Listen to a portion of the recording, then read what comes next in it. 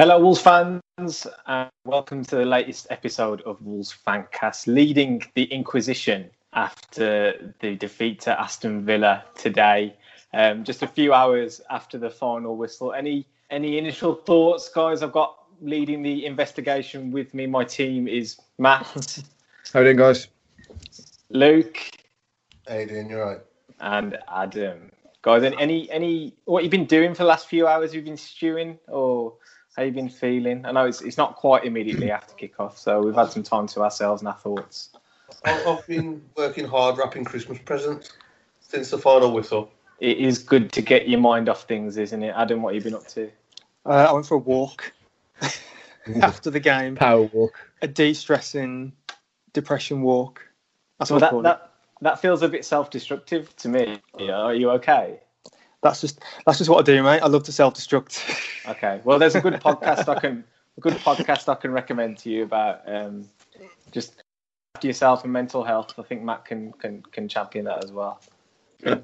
Well, I ended up storming into the kitchen a la semi-final time where I just went and did the washing up, thinking that was like the most appropriate thing to do. I just went comfort eating today. Raided the cupboard and thought, right, I'm going to fucking make myself something because I've had enough of this shit. Was it angry washing up? I was going to say, Marigold's on or off?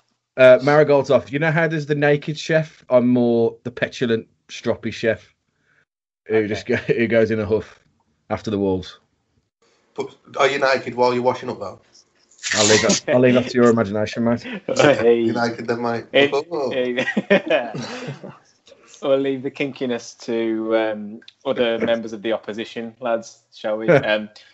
And as we all know, a last-minute, late defeat at the hands of Aston Villa, courtesy of an Anwar penalty today.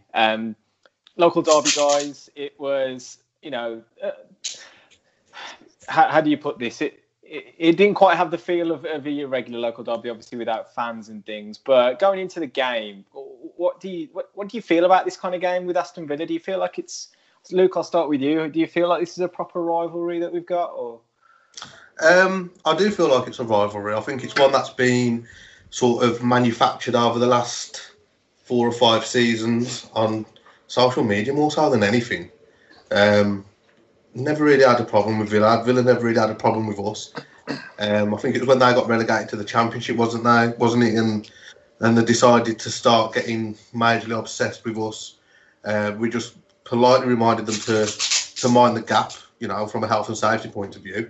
They refused to continue the obsession, and it's just sort of snowballed from there. But with COVID, usually you wake up, all right, early kick-off, so not as much time in the pub. But you're begging tonight, yeah, for a local derby, absolutely buzzing.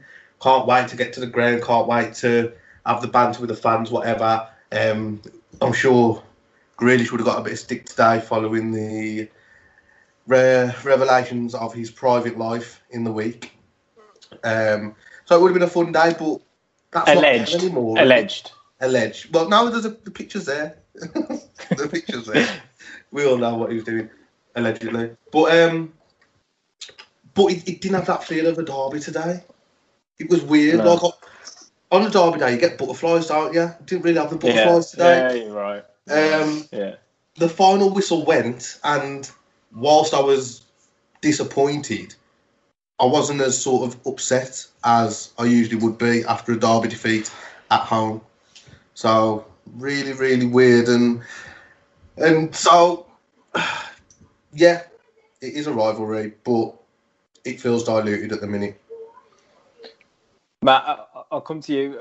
Obviously, off the back of a heavy defeat to Liverpool, you saw the lineup. Was that more of what you wanted to see, or a surprise? Obviously, Willy Bolly being dropped is a shock to anyone's system from a Wolves perspective. What do you think? I mean, I don't think Willy Bolly has been playing outstandingly well the last, however many games start the season, you might say. But one of the things that people have said about it isn't criticising us because of our defensive record. It's criticising us because of our attack, and you could argue that he was due to be dropped, I guess. But I don't know. my worry wasn't so much looking at the back line as more towards the forward line, because I just, defensively we're generally pretty sound. Like Liverpool aside, of course, and they're the champions of England, the world, and the universe as far as everyone within Merseyside are concerned. I just, the choice to go with Silva up front was a really big call, and I think part of me is kind of glad that there wasn't a knee-jerk reaction to, right, let's just go back to what we know consistently, just because we've took a shellacking at the hands of the champions, and actually let's do something that he wants to go ahead with for Villa. But as we'll talk about, I'm sure, the toothlessness and the intensity or lack thereof, I think, was disappointing. Adam, were you pleased to see young Fabio in the lineup? Yeah, it was. I mean, theoretically, he has got to play. I know against Liverpool last week that was a tough job, regardless. But setting up the way we did was never going to help. So he does have to play, unfortunately. And he's been signed to be a backup, and now's his time to shine. And the only way we're going to see anything, any payback from the amount that we've bought him for, is if he plays and if he does get game experience. That's the only way he's going to develop. Keeping him on the bench or even not playing him when we don't have any other strikers can't do much good for his confidence. As we'll get on to in the game, I actually thought he did quite well today. But from the team as a whole, I agree with what Matt said. That Bolly hasn't been great, and it's obviously up for discussion who you then play in that centre half pairing. But I wasn't overly concerned with the team. I mean, to be fair, I think I said that it did take me a couple of moments to actually realise that Bolly wasn't even in the team, because you just tend to expect him to be there, to be honest. Yeah, I didn't really. It took me a minute to. The first thing I saw was that Fabio was up front. I thought, oh yeah, great, and I flicked off the team sheet, and then I think someone else just said, oh no, Bolly today. I was like, hang on a minute, back onto the team sheet. I thought, oh shit, yeah. So big call, but he's not been up to his usual high standards, so understandable, really. Yeah, I think that's the first time the Twitter admins actually come out and named the team in the correct formation since Nuno's gone to his back four now, which well done him.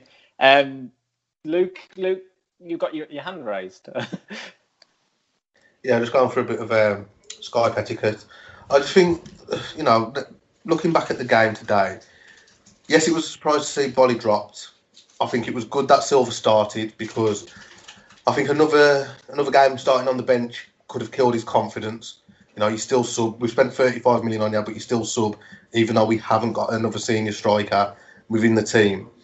But the result for me was majorly frustrating, because the actual game went okay. It didn't go too bad. We stayed with the four at the back, and I don't think Villa caused us too much problems going forward, really. I felt we seemed quite comfortable at the back today. Going forward, we looked okay. And on the balance of play, I think we comfortably had the better chances in the game. If we would have walked away from that game winning 2 or 3-0, I don't think Villa could have complained too much when you look back at the chances. A couple of good saves from Martinez, who got man of the match, which saves a lot. Silva hitting the inside of the post as well.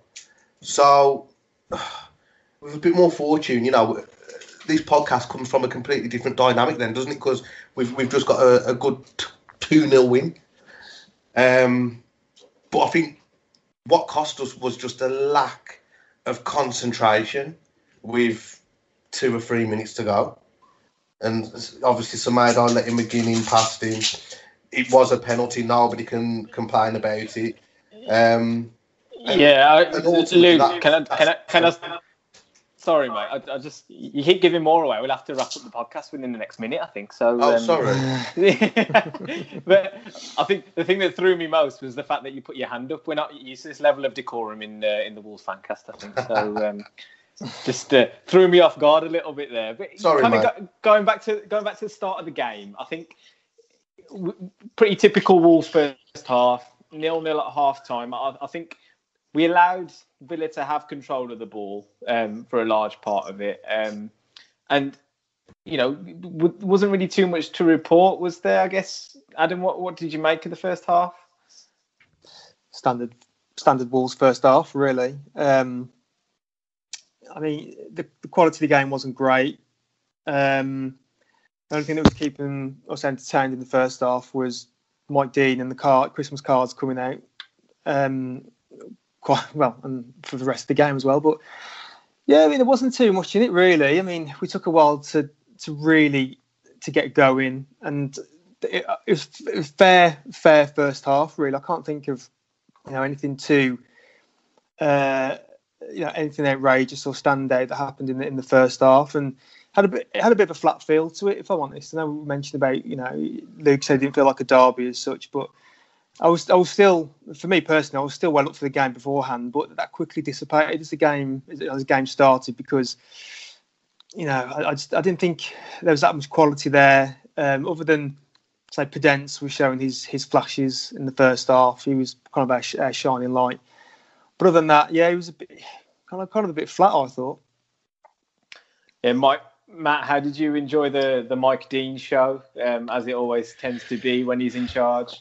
I mean, I may be one of the rare people that enjoy the way he officiates, i.e., like his manner and his tendencies, and he's kind of when there's scuffles, he'll just kind of sit back, like just watch it unfold. He's not there like trying to stoke the fire or anything like that. And I as far as referees go, there's an argument there. Should referees even have a personality in football? They're not there to be enjoyed as a spectacle. They're there just to officiate the game. But in this game, because it was so stop-start, because advantages were not being played at all, it was a really difficult watch. It was just so fragmented, and that doesn't help our style of play at all. When we're at our best, whether Nuno likes it or not, this expansive, possessive football we're supposed to be playing, allegedly, we're at our best when we're free-flowing, zipping it around, fast play, and you can't do that when you're constantly having to bring the ball back, stop the ball,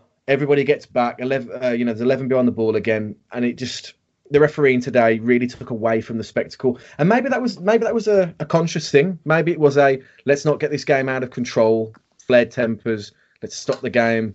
Who knows? But it didn't work for us in terms of our performance or in terms of the entertainment of the game. Yeah, I think you're right in the sense that it's when we're looking to be fluid on the counter attack, and things are getting stopped halfway up the pitch when the likes of Traoré, Neto are getting stopped in their tracks because they're obviously going to run away from people, generally speaking. But that's what you have to do sometimes to stop us, I think, and Villa did that pretty well. But Luke, did you think that it was a really heavy kind of number of cards and things? Do you think it was a bad-tempered game, or do you think it was just a bit of self-indulgence from Dean in many ways? Because I'm not sure it warranted so much, personally. I don't think it was a bad-tempered game at all. I think there's only one challenge, or maybe two, which you can deem as bad, and that was Grealish's when he got booked, the tackle from behind, and when Luiz did lead with the elbow when he got his second yellow card. But apart from that, it was more niggly fouls, pulls back, just tactical fouls to try and stop a counter attack. So it wasn't dirty. It wasn't hot-tempered. It didn't seem hot-tempered. But I just think when it's Mike Dean, it's Mike Dean, isn't it? He has to write a story about himself in every game that he officiates. Now, I always believe that the best referees are the ones that go unnoticed. You don't even know they're on the pitch because they're letting the game flow. Yeah, when they are pulling it up, they're pulling it up for reasons that they have to. They've got no other choice. So everyone agrees with the decision. When refs just stopping it here, stopping it there, niggly fouls, dodgy decisions, then he's getting noticed, isn't he? I just think it's him as a man. He's very egotistical, and he has to try and turn the game into the Mike Dean show, which Matt touched on earlier about referees having personalities or not. Now, I think they should have personalities because you want to see a bit of personality in everybody, but don't make it all about you unless we're going to start turning these refs into celebrities and interviewing them after the game as well. Because that's another thing that annoys me. How the refs can make these decisions every week, but they're not being made accountable for their decisions. I'm not saying he had a particularly bad game, but we're left talking about how many cards did he give out, including the Reds 13. A lot. 13 cards in total got shown, which is ridiculous for a game which had probably one or maybe two bad tackles in it. I believe there's a rule that states that if you get more than 6 or 7 yellow cards for one team, I think the team can be fined for failing to control their players something along those lines. And you think, well, if that was the case, and one of the teams that played today ended up getting judged as being unable to control their players, it'd be an absolute farce, wouldn't it? You think, and that's on the referee to kind of manage that, I think, but. As you say, I mean, I've got a bit of a theory that, regardless of the rules of the game, the standard of what a foul is kind of gets set early on, dependent on what he starts giving. And when you've got someone like Jack Grealish, and we'll get onto him in a second in terms of his performance, I think he likes to buy a foul. He likes to exaggerate, contact, etc. And he starts getting for some of the softer things. And once the referee sets a standard, then everything could be blown up for. And I think that's why, it ended up being that kind of game where it was stop-start, lots of free kicks and to be fair, I don't think it had an influence on the results per se, but it didn't help us build up any kind of momentum whatsoever. But on the subject of Grealish, Adam, obviously you've spoken about a lot pre-match, regardless of his antics off field, as the danger man, do you think we coped with him pretty well? How do you think he did? How do I think he did? What, during the week or in the game? Specifically these 90 minutes, if you could, please. Yeah, well, just in reference then to the game, do you know what? I thought we coped with him very well, to be honest. I didn't think he offered anything. I didn't think at the time. I'm thinking back now. I think he'd done nothing all game long. I was thinking, because I know what he's like. He's the quote unquote the most foul player in the league, essentially because he goes down like a sack of spuds all the time. So I was worried for right side, like Traore and Semedo, because I thought, all game long, especially with Dean in charge of affairs, that those our right back and right winger would be on yellows quite easily because he'd be throwing himself to the ground. But I thought we marshalled him quite well, to be honest. You know what he does? He likes to cut in on his right on the right foot and curl one in. But every time I've noticed him trying to do that, we stopped him. I didn't really see him dictating much of the play. I mean, the fact I'm really trying to think now of what he did during the game means that he done fuck all during the game, to be honest. Yeah. I mean, honestly, I can't envisage him. I can't remember him doing anything really at all. I mean, guys, correct me if I'm wrong, but I don't really recall him doing anything at all. I thought we took him out of the game. I asked that question first because I'm going to come to Matt, who's obviously the original paid-up member of the Fancast that's part of the Nelson Semedo fan club. So to counter any initial feelings that you have, Matt, about Semedo, how do you think he did today? I think from a defensive point of view, I don't think he did too much wrong. Let's exclude the penalty. From just in terms of what was giving me sleepless nights prior to this game was the idea of Grealish running on to Semedo all game and how's he going to cope. There was one time when Grealish got around him to the byline, and I thought Semedo here has every opportunity to give away a penalty here, and he didn't. And I don't think that Grealish got the runaround on him, and I guess maybe because Villa didn't play a lot of over-the-top balls, which I've been really critical of Semedo about before, is I don't think he can defend those balls really. He doesn't know how to run onto those balls. I think he was fine. I think Semedo was fine in defence today. I think defensively we were fine, as we generally are. A complete brain aneurysm for the penalty, however, puts him back another 2 steps. 1 step forward, 2 steps back, in terms of me putting Semedo's poster on my wall, basically. Yeah. Do you know why else I'm annoyed with? I think at that point as well, because I had a bet on today, and I just needed Semedo yellow card for 110 to 1 to come in. And I didn't even, when he gave away that penalty end, I didn't even get the cushion of winning 110 to 1 bet. I thought, he's not even booked him either. That's normally a Stonewall booking, really. You'd think. But Matt, going back to your point about him getting beat in the first half, I think he was pretty much in exactly the same situation as he was in the last minute. And first time round, he got it right in the sense that he didn't make a challenge, really. He kind of, put his hands up and said, well, go past me and go down and see if you get something. But on the second one, he seemed to forget what he'd done in the first half. And obviously, it gave away the penalty. But you know what I always say, mate. A broken clock is right twice a day. Do you know what I mean? Are you calling Semedo a broken clock? For the purposes of every podcast needs a soundbite. Why the hell not? Semedo the broken clock. Listen. Defensively, fine today. Lack of concentration, maybe. Or was it sheer dumb luck that he didn't get beaten by Grealish? Who knows? We could argue that till the end of time. I just feel that our biggest problems isn't what we do in defence, and it isn't Nelson Semedo. It's actually what we do further up the pitch is our biggest problem. Well, moving on to further up the pitch, we did have some chances. If we go back to the first half, I think there was one where Neto came onto one at the edge of the box and forced a save out of Martinez. Podence, I think, was probably our most dangerous player in that first half. Luke, what did you make of his performance? I thought Podence played really well. I think out the forward four, he was probably the most lively player on the pitch. Going forward, I thought it was probably one of his better games for us.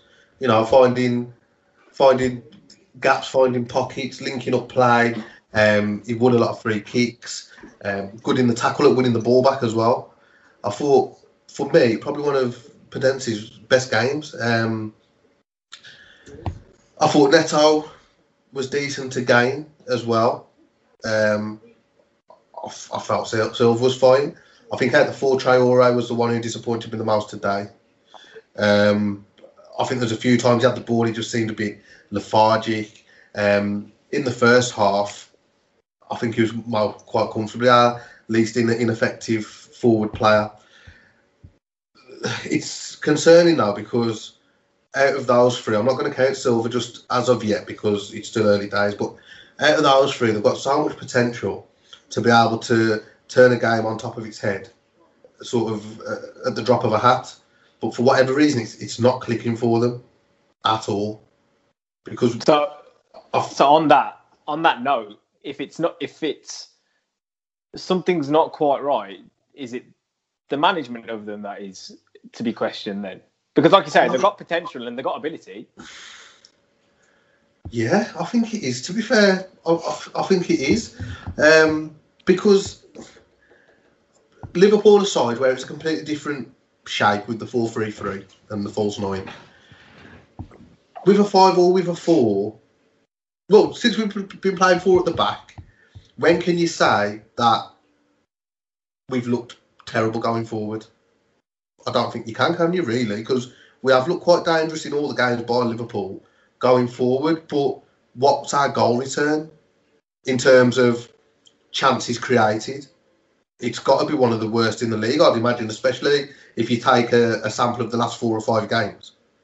And that's the problem. So we are getting in the positions, we're just not being clinical.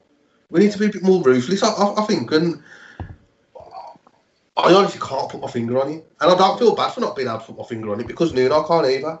And I know it's probably already been touched on, but coming out after the Liverpool game saying he doesn't know what the answers are, like that's a concern for me, that is. You're a very well-educated, well-spoken man. I know you like to keep your cards close to your chest, but saying you don't know the answers, come on, mate. This is what you paid big money for.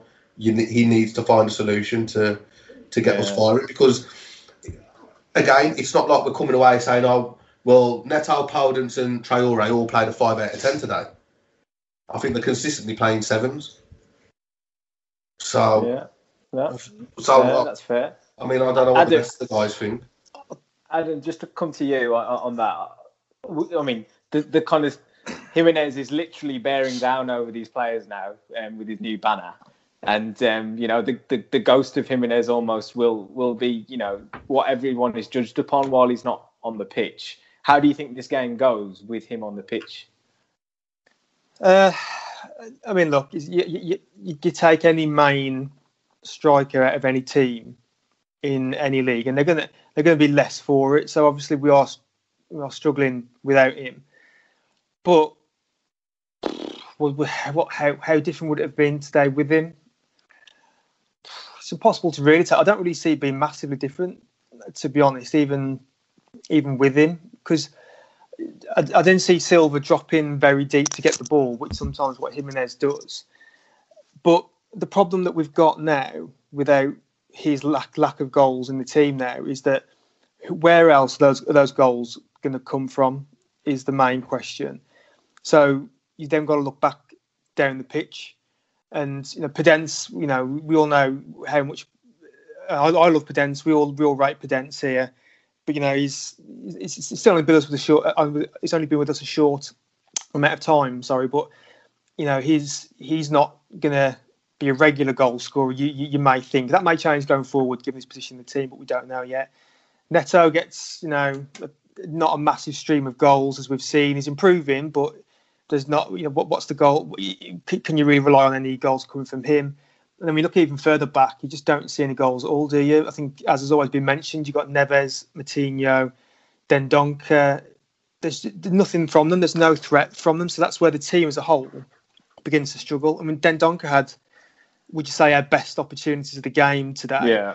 And there's a bit of a trend forming with Dendoncker at the minute, in that he gets into the positions, but he's having a hard time actually finishing them off, isn't he? I mean, granted, going back to the Arsenal game, we scored from the rebound of his header off the crossbar, but really he should have been putting that away anyway. Today, he had probably had two best chances of the game.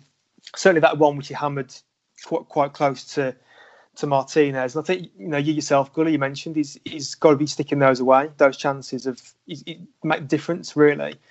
So the big concern for me is all this time while Raul's out, I'm just a bit worried of where our goals are going to come from, really, unless Silva's gets this magical touch in the next few games, which he might, again, he may well do. That was his first Premier League start today, so let's give him some games to try and get himself up and running.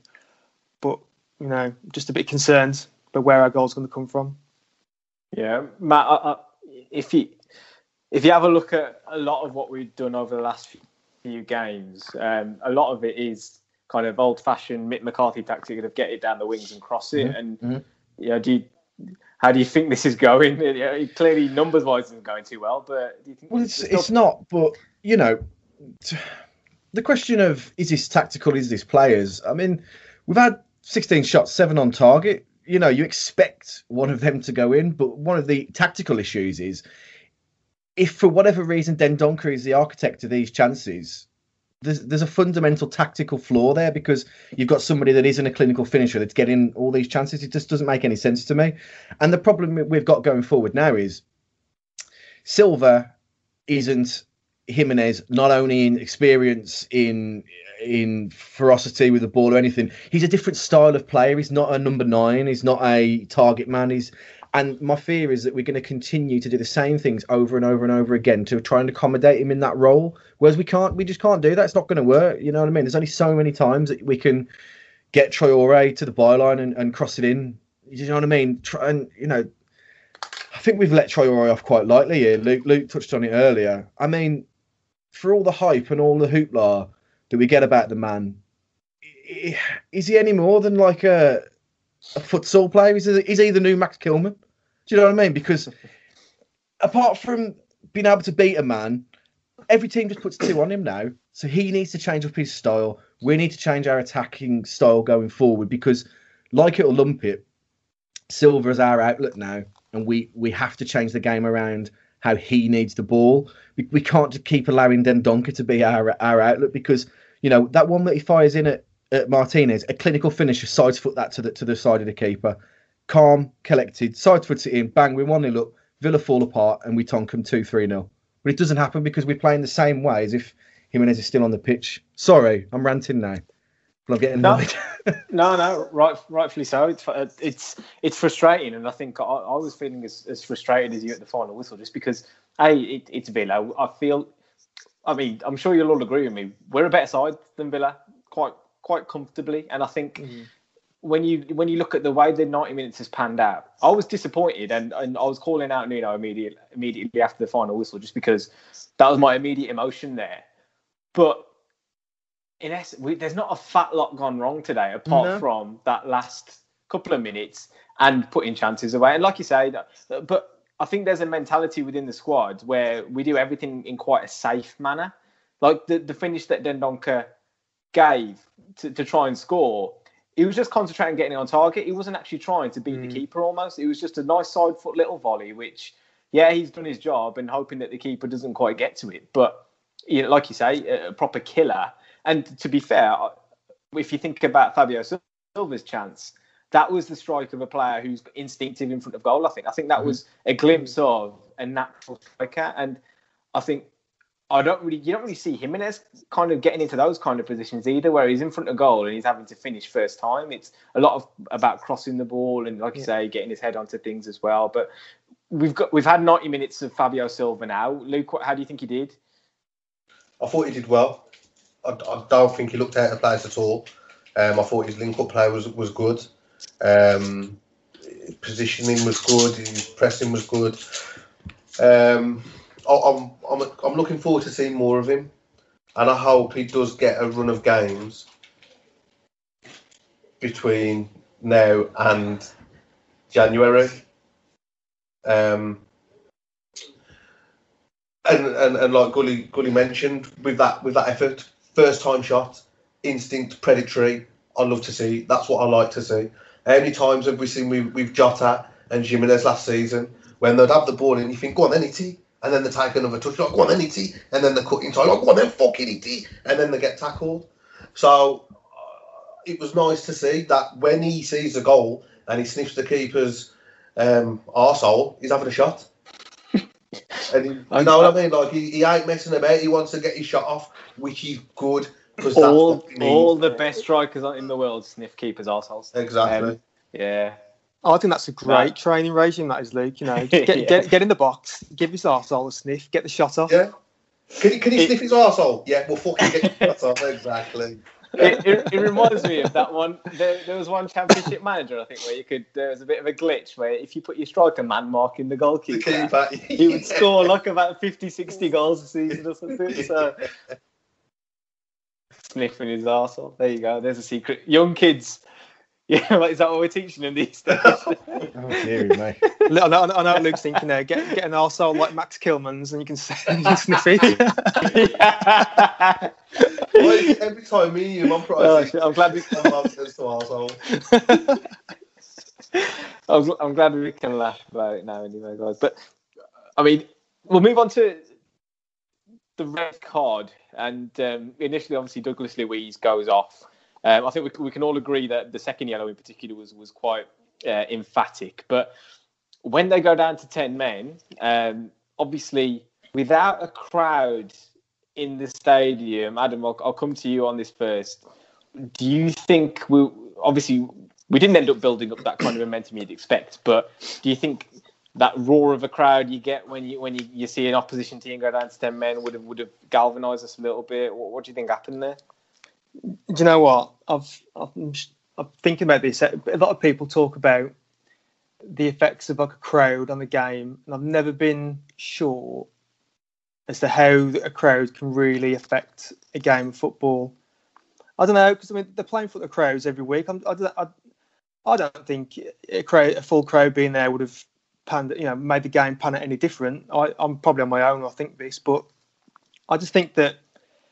These are players who are like tactically drilled all week long. If they go down to 10 men, just because like a few thousand people pipe up, I'm not going to just forget everything straight away, and everything just filter out of their heads and they forget how to play football. I probably think maybe our players might have pushed on a little bit more, but I thought they should have done that anyway. As soon as I went down to 10, we should have just pushed on for the kill then anyway. But I don't think it happened. But to answer the question, I don't really think a crowd would have made a difference, to be honest. You really think Matt screaming at Nelson for 90 minutes wouldn't have kicked him up the arse to play better? Really? Exactly. Come on, Nelson, for fuck's sake. Yeah, I mean, why do you think it ended up being the case, Matt, that we seem to wilt in the face of 10 men almost, rather than actually go on to build up some pressure? Because there's a requirement there to attack, which is against our game plan. Okay, all right. Basically, no, it's exactly that. Because we are set up in a way to. I don't want this to be an overly critical Nuno out podcast at all, because it's not that. But we're set up in a way that it makes our team uncomfortable putting too many men forward, because we're now terrified of a counter. And what are you meant to do when you're playing against 10 men? You're meant to pump men forward, create space, make the pitch really wide, and we're terrified of it. Basically, that's all it is. There's not a massive amount of time left in the game either. Granted, while there were so many bookings, I didn't think there was 5 minutes of extra time to be had personally. And I just don't think that we're set up in a way that we're ever going to be a team that chases and is hungry. How many times have we talked about Wolves lacking bite? Here's another soundbite for you. There you go. And I just think we're just not that team. We're just not that way inclined to set up to even at 10 men to go at them hammer and tong. That extra 5 minutes was just Mike Dean's encore. Actually, it wasn't exactly. Actually, 100%. Added time. Thinking about the way we went about it, Luke. We obviously only used one substitution. Looking at that subs bench at the start of the day as well, I guess didn't necessarily fill you with confidence. What did you make of how we could have changed things up a little bit more, or what else we could have done? You know what? I'm going to be honest with you. I had to watch the game, watching my son's game today. So I had to watch it on my phone whilst I was watching my son play. I don't even know who was on the bench. I haven't even looked. Well, if I really for you, it was John Vitinha, Ruben Neves, Max Kilman, Willy Bolly, and Owen Otasowie. Look how defensive that bench is. Look how defensive it is. So, what hope have we got of scoring any goals or being a constant attacking threat? Because looking at that bench, even though they had good games today, and I feel that they've performed quite well over the last 4 or 5 games, if one of them is off the boil, who comes on to replace him? No one. If one of them's going through a bit of a bad run of form, who comes off the bench to replace him? No one. So, going forward, to be fair, with that light on options, we're pretty fucked, because we're shit enough as it is at the minute anyway. We've scored 11 goals in 12 league games. What options have we got? Even if we wanted to tweak it a little bit and think, okay, this current attacking setup isn't working, so second half, with 25, 30 to go, we've got to mix it up a little bit. We haven't even got any different options, like a different type of winger or a different type of striker. Like, for example, say if you had Jimenez and then Defoe backing him up. So if it wasn't quite working for Jimenez that day, you think, okay, we'll get somebody like Defoe on, a bit of a poacher, somebody who's just kind of sniffing and around the box. Where's the option to change it? There isn't one. Now, to me... He's talking about sniffing again, lad. To me, that whoever is in charge of squad management and recruitment, so I'm going to assume it's 2 different people, fucking shocking. It's not good enough. I'll tell you what, though, Luke. I'll tell you why that is the case. We've been signing players to play 3-4-3 for the last 3 seasons. Now we've changed shape.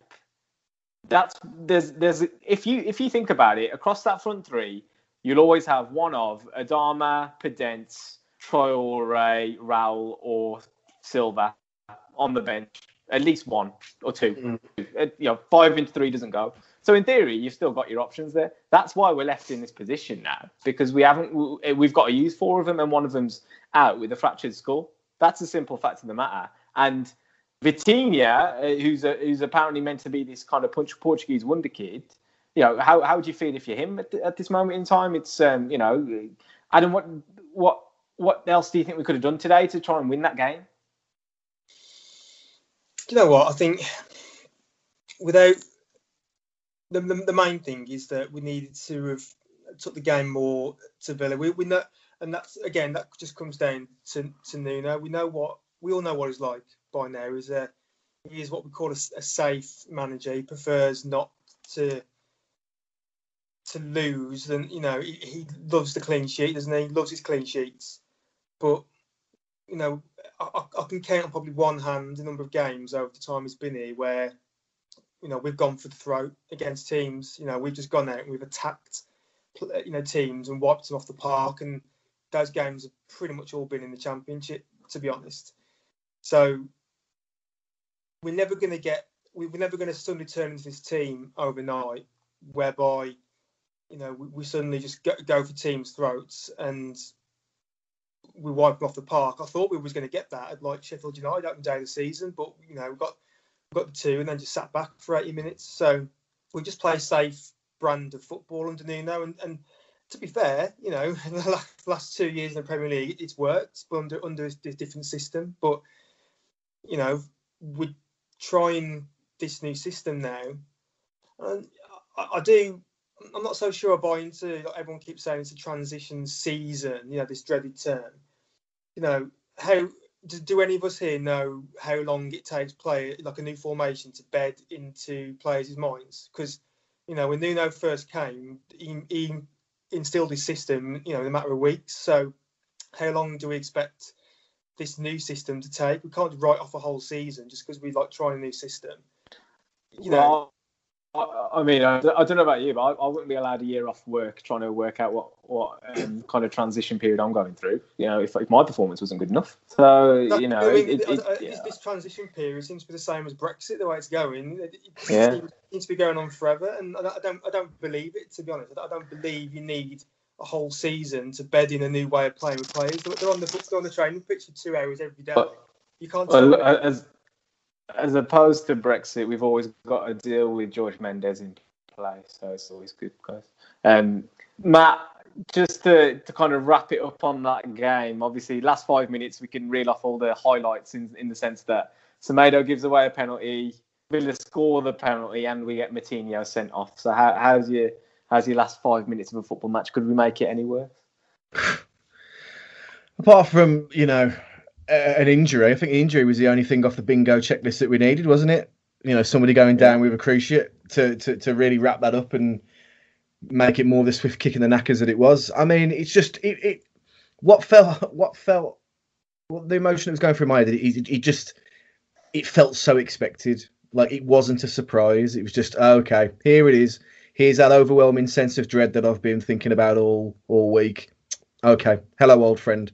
Do you know what I mean? It was just one of those, like you just knew it was coming, and it didn't. Like, I'm not angry. I'm just disappointed. Honestly, like this such a parent. It sucked the wind out of me, like the result, and I was just like, because it wasn't as if like I can shout and scream and be like, what a bunch of pricks, overpaid David. This is because at the end of the day, as we've mentioned, a slight bend of the ball here. Or a misled pass there, and we've beaten 3-0, and that's what's so annoying about it. And if you're in a Nuno out camp, like you need to sort your life out. However, there's things there that need to be done and need to be tweaked and fast in order for this not to be a mid to bottom half finish to the league, and it just be one of those dreading what's going on in the window. And speaking of the window, how important is January's window? It is, and I guess we'll work out when Jimenez is back. But the simple fact of the matter is, we can't really be stuck here thinking about, oh well, when Jimenez is back, it's all going to be fine, because it's not fair on him. It's not fair on, it's not a good way to judge a football club. Line. Is there any notable performances today you guys wanted to mention? Anybody at all? We talked about Pedence being a shining light, and he was. I mean, for me, he was probably anything that was going to happen is going to come through him. And as we mentioned, Traore was immensely frustrating. getting the ball. He had opportunities to actually attack his full back, but he just seems to put the brakes on sometimes and invite the covering marker in. So then the one for me with Traore was when he was running through and the four of them were up in support of him, and he decided to go and have a shot. And that was throw something at the telly kind of moment. That was for me. Yeah, that's what it's a bad decision making from him. But no, other than that, I mean, yeah, Traore was the main shining light, and defence was relatively okay. Semedo apart. Won't go into that again. Mm-hmm. Yeah, to be honest, I wanted to pick out Marcel specifically, just because I think he's gone a bit under the radar in terms of he's been pretty solid, even against Liverpool. I don't think he really had a bad game, considering he was playing up against Salah. And today, just marshalled Traore pretty well. Does look totally unflustered and has a decent left foot on him as well, which is always a benefit. But now we've obviously had to endure a defeat against our local rivals today. And I live in the middle of Villa country, so I'll be watching where I go for the next week or so. But we'll leave Villa right there, guys, and we'll move on to our next fixture, which is midweek against Chelsea.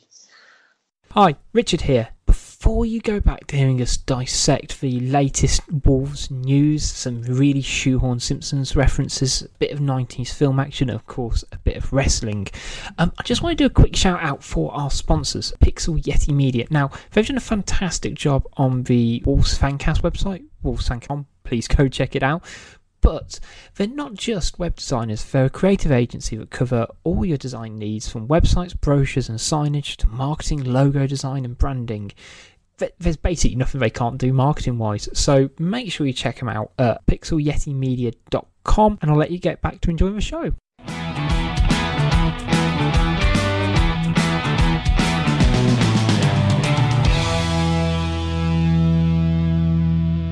Hi guys, welcome back to the Wolves Fancast Part 2 today. We've obviously just covered the Villa game, and we'll be moving swiftly on to our next encounter against Chelsea in midweek. Frank Lampard's Chelsea, as we all know them, and not the best record against Frank Lampard's Chelsea last season. Obviously a 5-2 defeat at home and a 2-0 away defeat in what was a really crunch game in that lockdown period.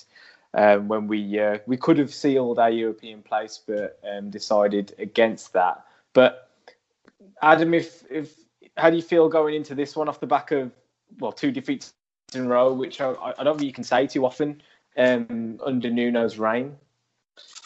To be honest, confidence has taken a bit of a knock, if I'm honest. At the start of the season, Chelsea, the common view was that despite all their riches up front to pick from, you still have a chance because they left the back door open. I mean, even Albion went 3-0 up against them.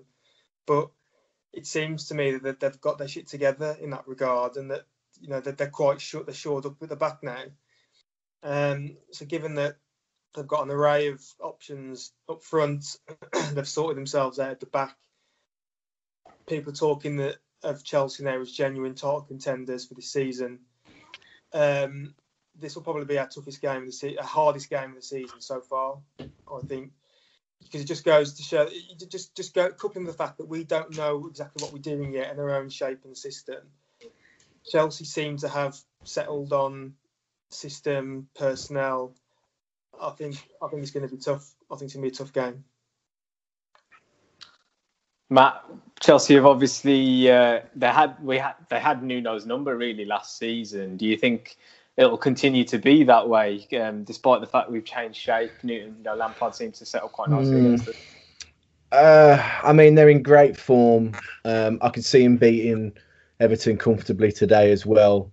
I just think that it very much feels like Frank Lampard has Nuno's number. And maybe a change of style, maybe a change of formation, maybe a change actually will do us good. That we're not going to be so easy to read. But for all the points we've said earlier, actually, are we the same? Are we the same team in a different formation in terms of style? So I don't know. Like I'm fearing the worst. Fear the worst, and anything else is a bonus kind of mentality about this, because how many times have we played and being the quote unquote underdog, and it's worked in our favour. We just don't have that. We don't have that panache, that fanfare, that attacking, the vavavoom, Thierry we would call it. We just don't have that at the minute, and that's the only way we'd beat Chelsea is if we had that. And I'm not very confident about this game at all. So, let's see how. We've said in the past, after heavy defeats, Nuno's took it back to basics and worked on it, and been able to do things to make things better after it. So let's hope he can do that and a change be made. I'm just not that confident. Luke, Chelsea have obviously brought in some serious attacking talent in the summer. Is there anyone in particular you're worried about, or you feel is going to be a key to the game? All of them, really. I mean, on their day, when they turn up, they're all fantastic players. Werner, fantastic finisher. Ziyech, fantastic technically. Abraham and Giroud, obviously we know that they can get goals. Mason Mount. So, yeah, they've got a lot of quality going forward. We need Chelsea to have an off day. It's the only way we're going to get something is if Chelsea have an off day. I think Chelsea have won the last 5 away from home. So they're in absolutely red-hot form away from home. However, law of averages means that they're due to lose one or drop points soon. Well, we've seen that they've obviously had a busy schedule, and another midweek game, despite their serious squad depth, as you can see, is that schedule going to catch up with them at some point, do you think? Who knows? Did it catch up on us last season? No. Sometimes it can be better to be busier, especially when you're winning. You win a game of football, what do you want to do? Play another game of football. You can't wait to play another game of football. So, whilst they're on form, they're probably grateful for the games. I mean, if we don't win, that means it's 1 win in 6 for us, which you don't really want to be playing Chelsea when you're in that sort of form. And we've got the tough fixture list coming up as well. Yeah. No, it's not looking good on the horizon. We've got Chelsea, Burnley at home. Burnley away, sorry. Tottenham at home. Man U away. Brighton away. Everton at home. West Brom at home. Chelsea away. Merry Christmas. I don't look at that, and I'm definitely not shutting my pantaloons at that fixture list. United aren't there to be afraid of. Brighton aren't there to be afraid of. Everton, by no means kicking, pulling up trees in the league. I just think that though, we said like Villa nothing to be afraid of, but no.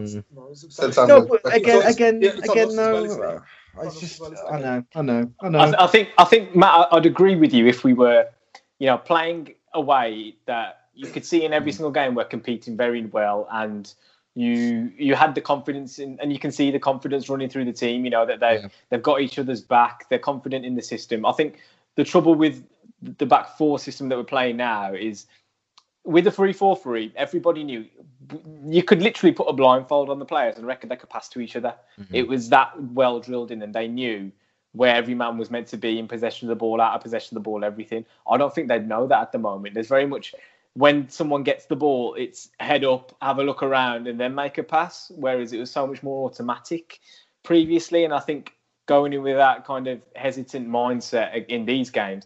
And I know we always do well against the big teams. We always have done. But I don't think... And I think that's part of why we ended up losing to Liverpool so heavily, because the players just seemed a bit drained of it and just not sure of their own decisions and the information that would be fed to them. So do we see any changes coming, Adam, for the next game? Do you think we need to make any amendments to the lineup? To me, the forward line just picks itself. You can't really change it. Silva. There's no one else to pick, is there? Exactly, yeah. Unless he drops a bomb on us and plays Coutinho somewhere, which obviously he won't do. The only change, if anywhere, is going to come in defence again. Obviously, there will be an enforced one. Moutinho won't be able to play, so Neves will come in because of Moutinho's red card today. Other than that, he might change his mind in defence again. Bolly might come in, but I didn't really see Cody or Sace at fault for anything today. So it might just be that Neves is the one enforced change, and that's pretty much all I can see, to be honest. It pains me to be a bit defeatist, to be honest, because I'm normally the positive one. But even, I just not really. I just can only see it being one-way street, really, on Tuesday. Yeah, it's not. I think as a fan base, we haven't really gone into a game dreading it for a long time, and it tells you how much confidence there is in the setup at the moment, which is it's interesting to be in this kind of period with Nuno, because we've not really felt it. I don't think. You're not allowed to feel it. No, but we are. No, we are, Luke. Look where we was 6 years ago. You're not allowed. Come on. No, stop it. Come on, mate. At the end of the day, no, I'm taking the piss here because people say, no, you can't say that about our dude, Dan. I was at Surely, I was, kid. I'm telling you, the best team I've ever seen down the Wolves. That's it. If he's not doing his job, he's not doing his job, and he can be held accountable for his fucking decisions and runs of form. Sorry, but yeah, we can question him. He ain't this fucking untouchable, unquestionable fucking god. Our fans are fucking treating him like he's fucking Boris or something. You can't chat about him. Luke just turned into like the spitting image puppet of a Wolves fan, I think. Like, that was proper. That was parody levels almost. No, but it's right. Sure. Question away, because maybe the problem will be we don't question and we leave it too long. Well, let me fire a question. There's a lot of question marks over Nelson Semedo. What is our alternative? It's probably Ki-Jana Hoever, who was. I spoke to a Liverpool podcast after the Liverpool game on Sunday, and they asked me about him, obviously having come from the club, and I really didn't know what to say because we've not seen anything of him. I think he's played a couple of Papa John's Trophy games, but Matt, is that your alternative? Are you happy with that as an option instead of Semedo?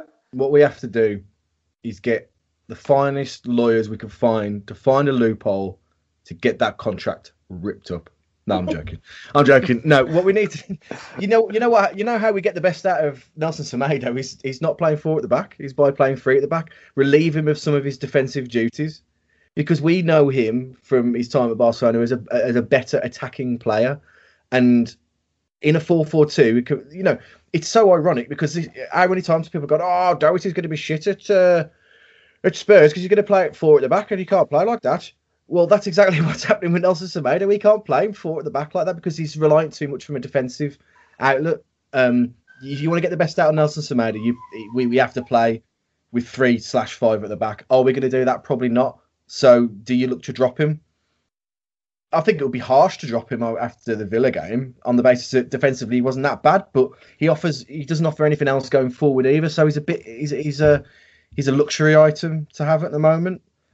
And I don't know what, again, Luke, you're absolutely right. You have to question the manager on this. Now, is he getting the best out of his prize horses? Probably not at the moment.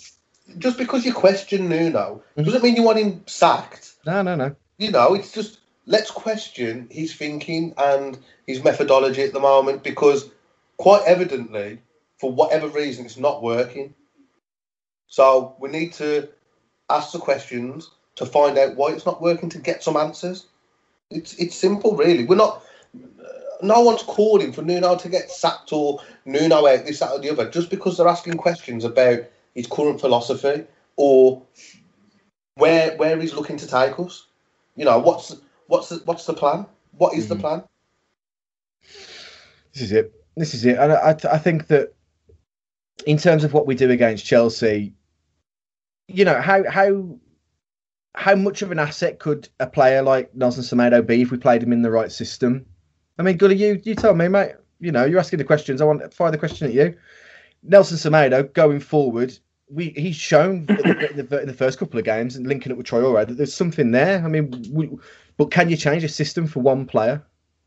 I think when you've reverted to a back 4, I think it's almost even more important that your fullbacks are able to have an impact on the game on the ball. I think you can almost. The problem with Nuno is he's chasing perfection and in his own words, knowing that it doesn't exist. And he's got this whole, real weird idea of every point wherever the ball is on the pitch, whoever's in possession, we can either defend or attack in some kind of way, which means he's neither here nor there. And what you find is you have to give up, you have to sacrifice a little bit to gain a little bit. And I think if you said to Semedo, you've got free rein to just bomb up and down that flank, and you say to him, make Jack Grealish chase you for 90 minutes, I think you see the best out of him then. Mm-hmm. And I think you might have to then say to Dendoncker, okay, don't make so many runs into the box to get on the end of things.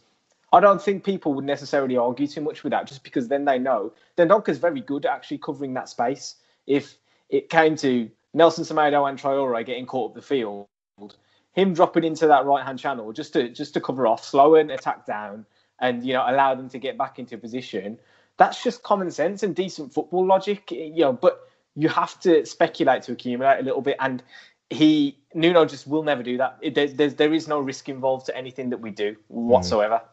Well said. But yeah, we figured it all out though, guys. So if anybody wants to clip this and send Nuno's post box at Molineux, we'll just drop it in there and all will be fine, and we'll get a victory at Chelsea, won't we? So what's the score going to be, guys? Adam, what's up with you? After you've just said that, 5-0 Wolves. 4-0 Wolves. Do you know what? I think he'll probably be similar to last year. I think he'll be like a 2-0, probably a 2-0 defeat. It's been a while since I predicted a defeat. I don't normally predict anything other than a Wolves win or possibly a draw. But I just can't. In this instance, I just can't see anything else. But just Chelsea being the better team and then it being a 2-0.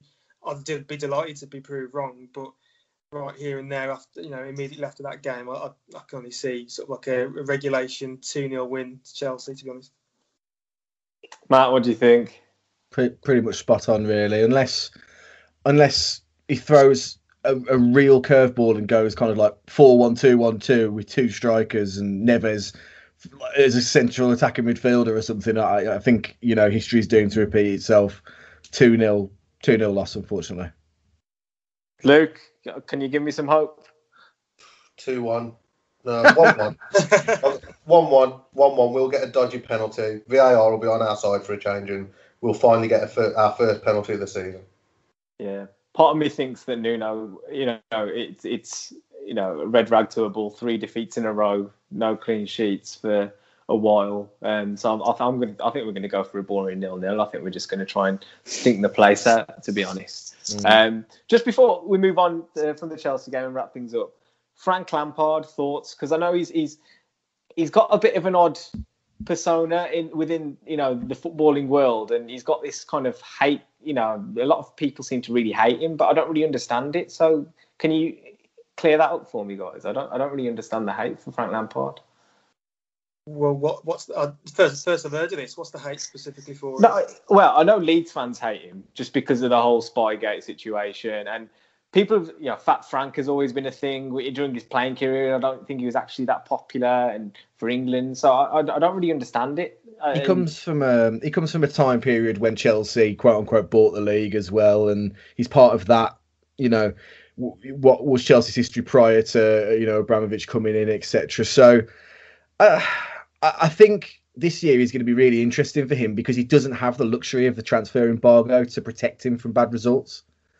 And I think actually the fact that they're constantly winning games is great. Every team has a poor run of form at some point, and it'll be very interesting to see how he reacts to that because he doesn't have the excuses of not being able to buy players. Being able to buy Timo Werner for any squad in the world, that improves a squad. And with big checks like that, you have big results and expectations. So I don't know. I think he's a bit of a media darling, isn't he? And that rubs people up the wrong way just by proxy. It does. You're right. The media is definitely a thing, isn't it? I applaud him. I applaud him, to be fair, because in this day and age, it's quite easy for players, as soon as they retire, to just go and be a pundit.